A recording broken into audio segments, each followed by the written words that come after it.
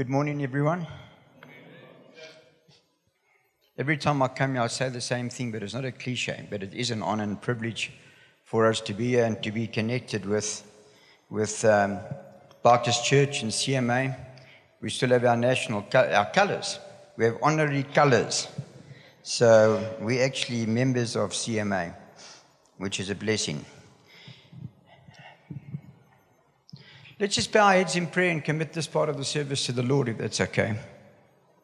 Father, we count it a real privilege and honor to be in your presence, just freely coming like we are. We welcome you, Holy Spirit. We welcome you in our midst. And I thank you for every person sitting here. You know us. And you know what we need to hear today. So we invite you to speak to us. And I pray that all of us will walk out encouraged in Jesus' name. And Lord, that you confirm your word with signs following. And we thank you for that in the name of Jesus. Amen. I want to speak this morning for a few minutes on prayer. So we all know about prayer, so don't switch off, okay? But I want to speak specifically, because there are many kinds of prayers, and in Ephesians 6 verse 18, I believe it is, it says we need to pray with all kinds of prayers. And there's just a prayer being in God's presence, and we fellowship with Him, and there's intercessory prayer, and there's the prayer of faith and praise, and so on. But this morning, I want to speak specifically the prayer that changes things. And Jesus gave a parable in Luke 18, and I would encourage you to read it if you're not familiar with it. But he spoke, and he starts off in verse 1 by saying that Jesus gave this parable so that we would pray and we won't grow weary in prayer. That's the purpose of why he did. And so he gives the story of a widow and an unjust judge. Does anyone remember that story?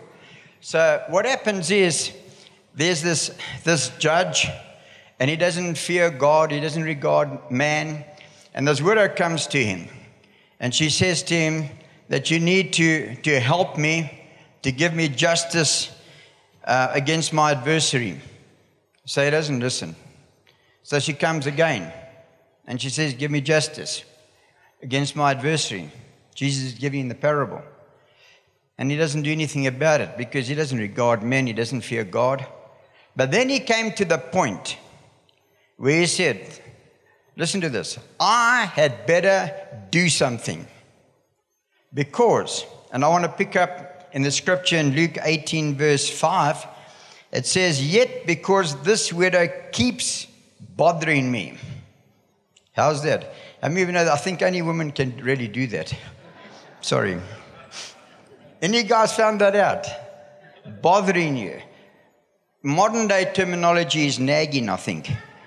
But it says, I will see that she gets justice so that she won't eventually, listen, come and attack me.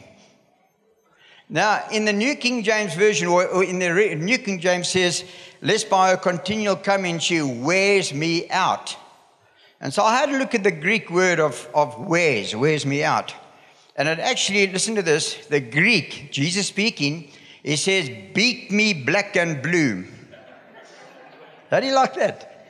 So when the NIV says, lest she eventually come and attack me. He's fearing for his life. Jesus is giving a parable about prayer. And the Lord said, will not God bring about justice for his chosen ones who cry out to him? Sure. Day and night. Will he keep putting them off? And I'm just sensing this morning, this could be a watershed moment for you. You see, as Christians, prayer becomes almost like a bit of a ritual. Does anyone know what I'm talking about? Yet, if we understood how much of God's supernatural power is available to us as Christians, I believe it would transform the way we pray and our prayer lives. Have you ever felt that God's far away from you at times? I want to say this. He's as far away or as near to you as your next prayer. The moment you say, Father, you've got God's attention. How can I say that? I say that because God loves us. We sang about it. He loves us, and listen to this. He wants to answer our prayers.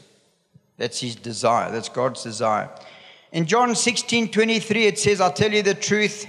You will ask the Father directly, and He will grant your request because you use my name. Now, you sang a couple of songs here. I don't know them. They're very nice. I don't know the words, but remember this. Jesus has all authority. Remember singing something like that this morning? And so, in His name, God's just waiting for us to ask Him in His name. He says, you haven't done this before. Ask using my name and you will receive and you'll have abundant joy. John 15:7, if you remain in me and my words remain in you, you may ask for anything you want and it will be granted. TNCs apply. What do I mean by that? It says here, if you remain in me and my word remains in you, you may ask anything. And you see, when we get into God's word, I want to say this, a lot of things happen to us. But number one, we suddenly begin to realize God offers us far more than what we realize. There's so many promises in His word. And in the New King James it says, and every promise is yea and amen. In modern day English, it simply means they apply. God will keep His word. And so as we do that and get into His word, I like the way it says over here. It says, you may ask anything you want and it will be granted. In 1 John 5:14 and 15, it says, and we are confident that He hears us whenever we pray for anything that pleases Him. TNC applies. Because we're not going to ask for things that don't please Him. Amen. And since we know He hears us when we make our requests, we also know that He'll give us what we ask for. So God tells us to pray. Why? Because He wants to answer our prayers. And He can't answer any prayer until we pray the prayer. Yeah, that's deep. So James 4:12 says, you have not because you ask not. TNCs apply. Because then he goes on and he says, and you ask and you don't receive. Why? Because you're asking for things to satisfy the lusts of the flesh. But we're not like that. Just turn to your neighbor and say, that doesn't apply to you. The big thing is this, that God is saying you have not because you ask not. Now, God doesn't always answer our prayers immediately. Has anyone found that out? There are times in our lives when God seems to be silent. Has that ever happened to you? It's not, now I want you to hear this, it's not because He's punishing us, and it's not because He's giving us the silent treatment. God doesn't give us silent treatment. He's not moody. And it's not because He's punishing us. Do you know what's happening? He's simply saying, keep praying. Keep praying. Answered prayer doesn't depend on how loud you pray. Even though we shout in over here in the song there. Because I don't know. I was brought up in a Pentecostal church. Yeah, the guys could shout. And when you lay hands on people to pray for them to be healed, you don't only shout, but you shake them. I don't know if anyone's been in that environment. You can say, if you haven't, just say, thank you, Jesus, I wasn't there. Because you get healed from the infirmity, but you land up with a headache. It doesn't depend on how long your prayers are either. And Jesus said that, didn't he? But you know what it is? It's the heart behind the prayer and its consistency. So I want to take you back to the widow. The widow knew she had a right, and someone was ripping her off. So she comes to the person, listen, who could help her. And he says, help me. And she says, help me. But he doesn't. So what did she do? Did she back off? No. I want to put it this way for me. When she approached that judge, probably after the second or third time, she had fire in her eyes. And I always imagine her as a little widow. Because sometimes short people, they're fiery. And she's a feisty little thing, this widow over there. But she came, and it's not limited. But if you understand, this is my own picture. Maybe it's because I'm short, and so is my wife. So, and if I get an Alban look, I'll tremble. I'll be like that judge. But what happened? He saw this, and this is the point we're making. He saw this woman will not give up. She's coming until she gets it. And it could get violent. Because she could attack me. She could beat me black and blue. Now, we can't beat God black and blue. But what's the issue? The issue is when we pray for something we know is God's will. I want to say, don't give up on your family. Pray. But don't pray, and I want to get you that now. Don't pray in a sense, we just say, Father, please save my family. That's not going to help much. If you know, pray for your business. Instead of moaning about our country, pray for our country. Can God change things? I said, can God change things? Pray for your health. Pray for your finances. Pray for your church. Pray, but pray with heart. That's the important thing. How much fight do you have inside of you? How much inside of you says, I'm not giving up until I get what I'm coming for?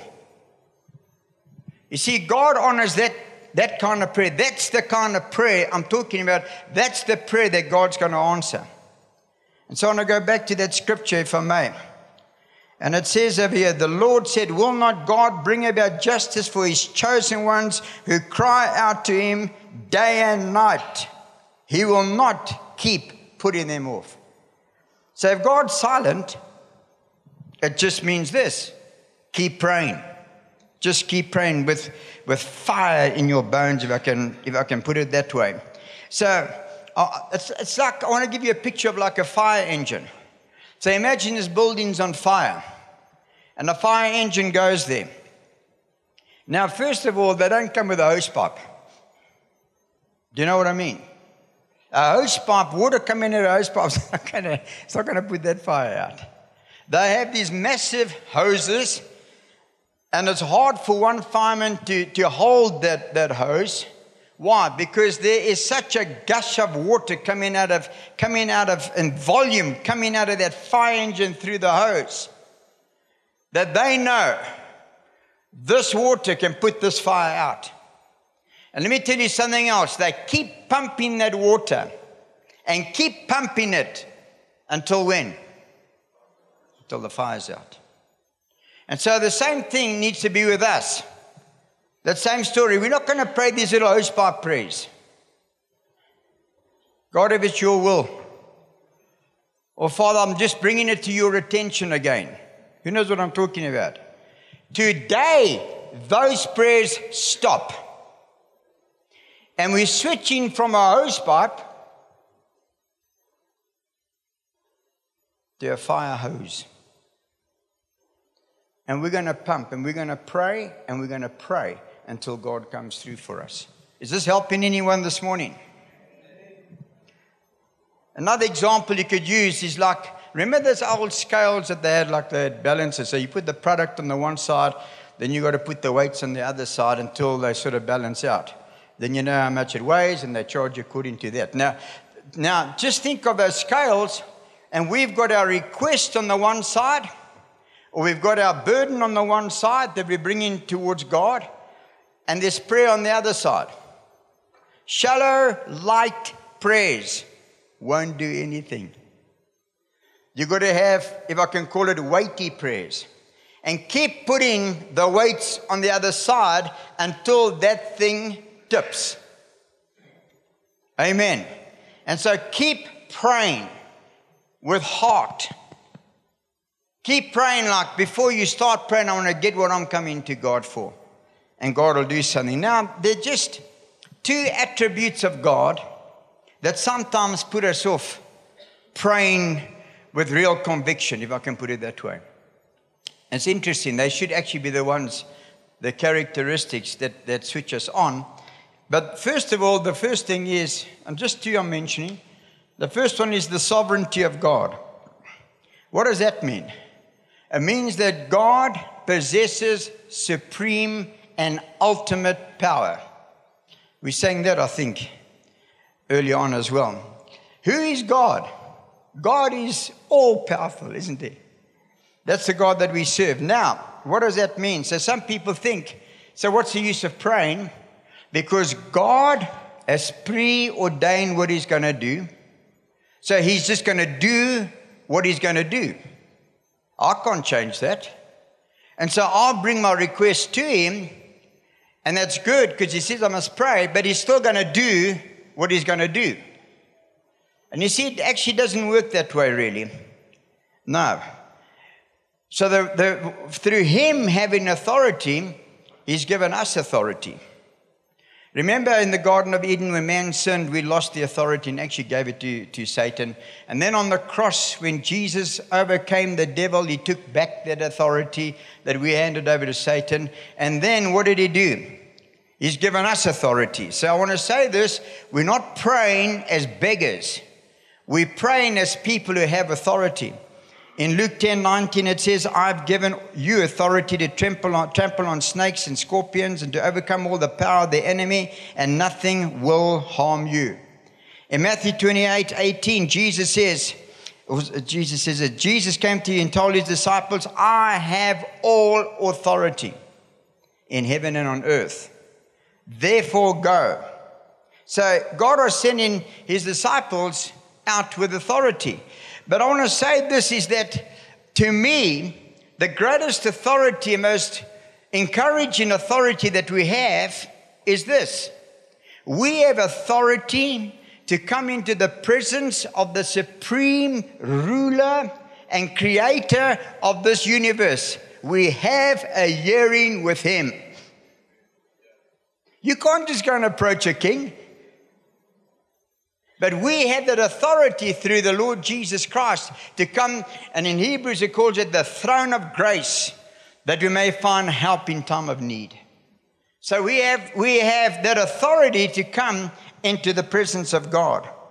And so God is wanting us to pray. And in 2 Chronicles we know it so well, don't we? In chapter 7, verse 14, if my people who are called by my name will humble themselves and pray and seek my face and turn from their wicked ways, then I will hear from heaven, forgive their sins, and heal their land. So I want to just mention one thing over there. If my people are called by my name, I think everyone prays.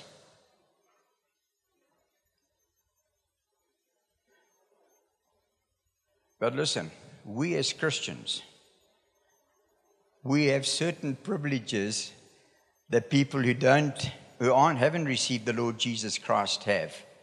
We have the privilege of coming to our Father as sons and daughters of the Most High God. We have that authority. Unsaved people don't. They must sickle them until they come to Jesus. Sorry, I'm not trying to be nasty. But we have different privileges. We can come to God in this way. And God is saying, do that. You see, when we come to God and we pray to God, we're coming to someone who can do something about it. Isn't that great? He can do. Sometimes we can't do anything about it, but He can do something about it.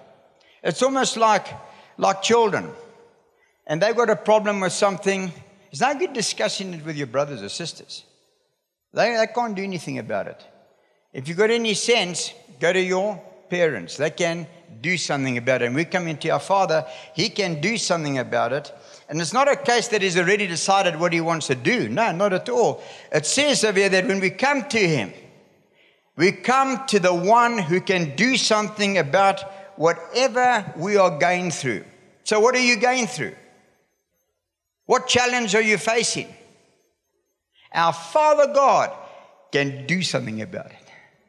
He can change your situation no matter what it is. He can change your family. He can change your children. He can change your parents. He can change your businesses. I want to ask this. Can we prosper in an unfavorable economic climate? Can we? Now the next question is, are we?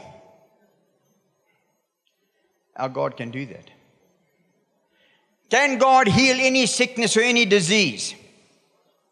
Can He? He can. And we have testimonies right over here. And probably I'm one of those as well. Just short story. There was a time not too long ago when I was feeling a little bit of pain after I cycled, not while I was cycling, afterwards. So I thought for my wife's sake, maybe I should go and see the doctor. So I went to him. He's a friend of ours. Well, we know him well. And I just said to him, hey, doc, maybe just put me on a stress ECG and just check my heart out. So it takes my blood pressure. He says, I can't do that. I said, why not? He said, your blood pressure is too high. I think it was 160 something over 110 or something like that. So I said, but I cycle, I push my heart rate up. Nothing happens to me. He says, sir, I can't do it. I said, give me some paper. I'll sign you. I'll sign indemnity. Anyway, long story short, he had to put me on stuff. So eventually he does the ECG. So he says, you got to see a cardiologist. And I was about to go on a TCN trip to the Cape. So I'll see him when I come back. He says, no. He said, you got to see him now before you go. And I was going in 5 days. So I said, well, I'll come back. I'll do that when I come back. He said, what happens if something happens to you when you're down in the Cape? I said, well, the worst thing that can happen is I'll go to heaven. Anyway, he wasn't amused at that. So he sends me to the cardiologist, you see. So I go to this guy, pay a lot of money. So I go, you want to make money, become a cardiologist. No money. Any cardiologists in the room over here? So anyway, so I go over there. So he does his own stress ECG and stuff, and then he waits for 50 minutes. He calls me into his room. He says, Mr. Hartley, I don't know what you're doing, but whatever you're doing, keep doing it. You got a perfect heart. And what happened between the time that I had this problem and I went to the cardiologist, Alvin prayed like that widow, and God performed a miracle.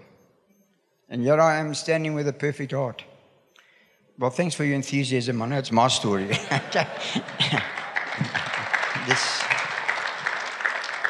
And we've got other people here. We've got Sam over here, just people that I know. God's healed her from cancer and stuff like that. I want to draw your attention to James chapter 5 and verse 13. Listen to this, to verse 18. I'll read it to you. Are any of you suffering hardships? You should pray. Are any of you happy? You should sing praises. Are any of you sick? You should call for the elders of the church to come and pray over you, anointing you with oil in the name of the Lord. Such prayer offered in faith will heal the sick, and the Lord will make you well. And if you have committed any sin, you will be forgiven. Confess your sins to each other and pray for each other so that you may be healed. Listen to this. The earnest prayer of a righteous person has great power and produces wonderful results. The earnest prayer. I looked it up in the Greek, and it simply means this: the powerful prayer, or the prayer of power. Not just any prayer. Of a righteous person has great power and produces wonderful results. Elijah was as human as we are, and yet he prayed earnestly that no rain would fall. None fell for 3.5 years. Then when he prayed again, the sky sent down rain, and the earth began to yield its crops. Yeah, I've read to you 6 verses. And in 6 verses, 7 times it says pray, or it says prayer. In 6 verses, 7 times. So what's God trying to tell us? He's trying to tell us, pray. Prayer changes things. The earnest prayer of a righteous person, not the casual prayer, the earnest prayer of a righteous person has great power and produces wonderful results. You say, well, I don't know how righteous I am. Well, if you have received the Lord Jesus Christ as your Lord and Savior, I've got good news for you. Jesus has made us righteous. In 2 Corinthians 5:21, it says, God made him who had no sin to be sin for us, so that in him we might become the righteousness of God in him. So we are the righteousness of God. So any one of us, if we pray passionately, pray earnestly, what's going to happen? Things are going to change. And I'm getting a picture of people over here. Things are going to change for you. Is there anyone over here in any area of your life you need change? I don't mean change from money. I mean change in your situation. Anyone of you? Let me see your hands. There we go. And I want to say things are going to change for you. Just a story. There was a person who lived in the 19th century. He was born just after 1800. His name was George Muller.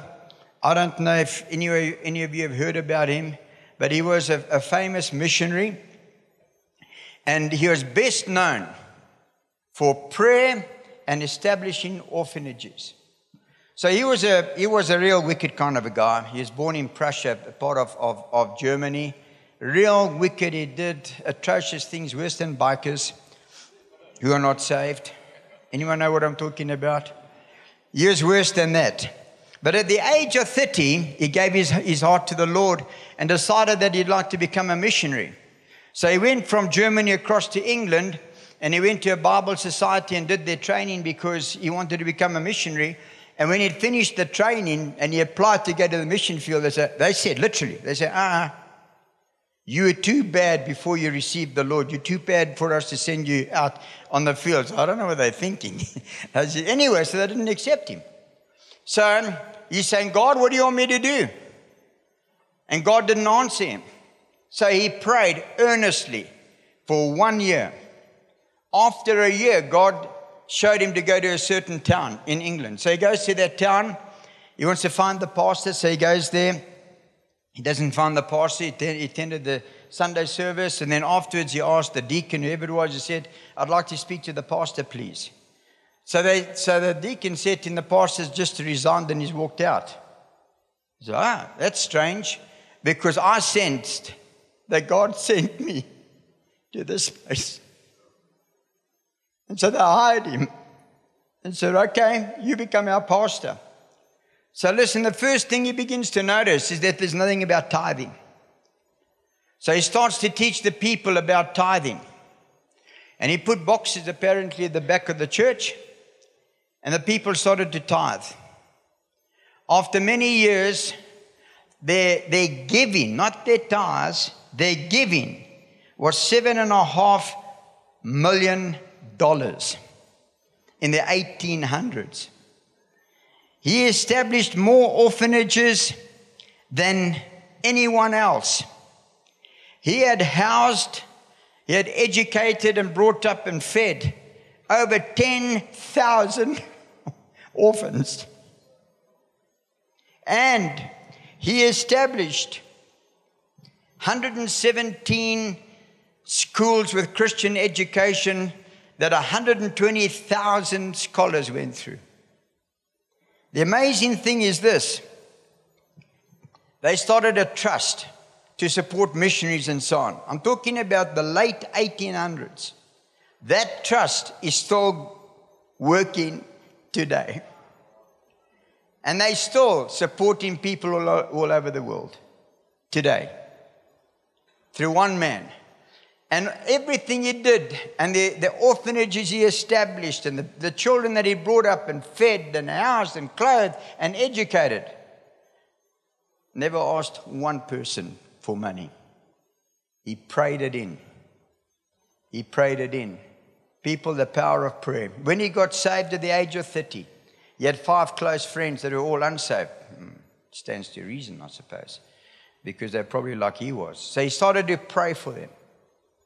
After 10 years, 3 of his friends gave their hearts to the Lord.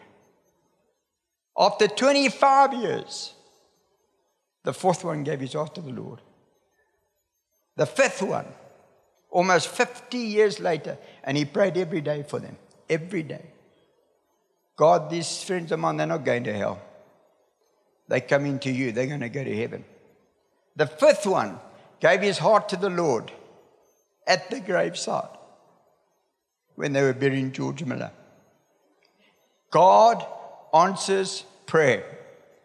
Prayer changes things. Isn't it a lovely story? Number 2, we're bringing this to a close. The immutability of God. The immutability of God. And maybe there's some people, anyone who's Afrikaans over here, and you think, wat so goed is dit? Moenie worry nie, ek's Engels en ek wonder, ek het gewonder, wat se woord is dit? It simply means this. If something is immutable, it cannot change. And you see, this thing can work against us as well, because God doesn't change. We know He doesn't change. In Malachi 3:6, I'm the Lord and I do not change. In James 1:17, whatever is good and perfect is a gift coming from us, from God our Father, who created all the lights in the heavens. He never changes or casts shifting shadow. In Hebrews 13:8, it says, Jesus Christ the same yesterday, today, and forever. So the thing is this, we're thinking, God's not going to change, He's not going to change. So in certain instances, why pray? And we get it wrong because God's character never changes. But listen to this. Prayer can change His mind. Isn't that interesting? And so we have stories in the Bible. Number 1 is Moses, and you remember Moses, God used Moses to bring the Israelites out of Egypt, brought them through the Red Sea, all those miracles. But God had a problem with those Israelites. Because they changed on the outside but didn't change on the inside. And you remember the one time when God called Moses up onto Mount Sinai to give him the 10 Commandments, and he was there for a while. And what happened is the children of Israel said, what's happened to this man called Moses? And so they built themselves a golden calf. You remember that? And they began to worship it. They began to party and gaan on. And God got mad. And God says to Moses, He says, Moses, this wicked nation, this nation that you have brought out of Egypt, He says, I'm going to destroy. And I'm going to start a new nation starting with you. So you think God meant what He said? I believe He meant what He said. So Moses comes before God, you see. I want to read this to you in Exodus 32:9. Then the Lord said, I've seen how stubborn and rebellious these people are. Now leave me alone so my fierce anger can blaze against them, and I will destroy them. Then I'll make you, Moses, into a great nation. And so Moses fell before God and he prayed and he interceded. He said, God, you can't do that. He says, interesting. He says, this nation that you brought out of Egypt, Remember, God says, Moses, this nation that you brought out of Egypt, it's almost like parents, So I know this. When my kids behave themselves, they're my kids. If they disbehave, they're their mother's children. Does anyone know what I'm talking about? And so you got this thing. God says to Moses, hey, these people that you brought out of Egypt. And Moses, it's these people that you brought out of Egypt. So, but be that as it is, Moses got down before God and said, God, you can't do that. He says, imagine the nations around us, the Gentile nations all around about us, they'll say, God had power to bring the children of Israel out of Egypt through the Red Sea and all these things, only to kill them in the wilderness. What will they think about you? Listen to this. It says, Exodus 32:14. So the Lord changed his mind about the terrible disaster he had threatened to bring on his people. Why did God change his mind? One man prayed, and it changed God's mind. And I want to say this. Even if God has made up his mind, he's going to punish a nation or this or that, or he's tired, or if someone's crossed the line, God will change his mind when we begin to pray. Does anyone of you remember the story of Jonah? And I don't want to go into detail about it. Anyone remember the story of Jonah? God sends Jonah to Nineveh, the capital of Assyria, a wicked nation. And God says, I'm going to destroy this nation. But Jonah, I'm sending you to go and preach a message to them, just to warn them, because I'm wiping them out. Now, Jonah also didn't like that nation. He also thought they were a terrible nation. And he probably also, through prophetic word, heard that years later, they were going to take Israel into captivity and do horrible things to them. So, Jonah goes the opposite direction, doesn't he? Instead of going to Nineveh, he gets on a boat and goes the opposite direction to Tarshish. But you can't run away from God that easy. So you know the whole story. He causes a storm. Then they throw Jonah into the sea. And then a whale comes and picks him up, and he has a whale of a time until he began to praise God, and the whale couldn't stomach that, so he vomited him out onto dry land again. Sorry, that's my interpretation. But eventually he goes to Nineveh. And you know what he does? He preaches the shortest, most condemning message ever, with no compassion in his heart in any way. It just says, on that day, Jonah 3:4, on the day Jonah entered the city, he shouted to the crowds, 40 days from now, Nineveh will be destroyed. He goes around the whole city. 40 days, Nineveh is going to be destroyed. And we like a preacher like that. But a miracle happens. And they all repent. From the king, everyone repents. The king proclaims a fast. Even the animals had a fast. He said everyone must put on sackcloth. That's coarse like Hessian clothing. Even the animals had to have Hessian clothing on them. They fasted before God. And what happened? God changed his mind. And it says this, that God changed his mind. And he saved that nation. Why? Because he can change his mind. When people change, in this case when they repented, he changed his mind. And obviously Jonah was all upset about that. And it says over there, the change of plans greatly upset Jonah, and he became angry. So he complained to the Lord about it.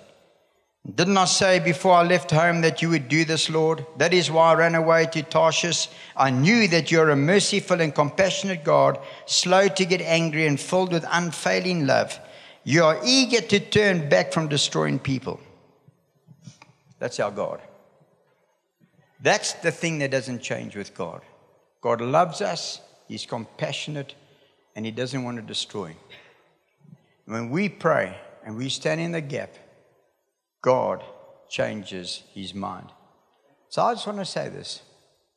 The prayer that changes things. And I want to encourage you today and say, stop praying hosepipe type prayers.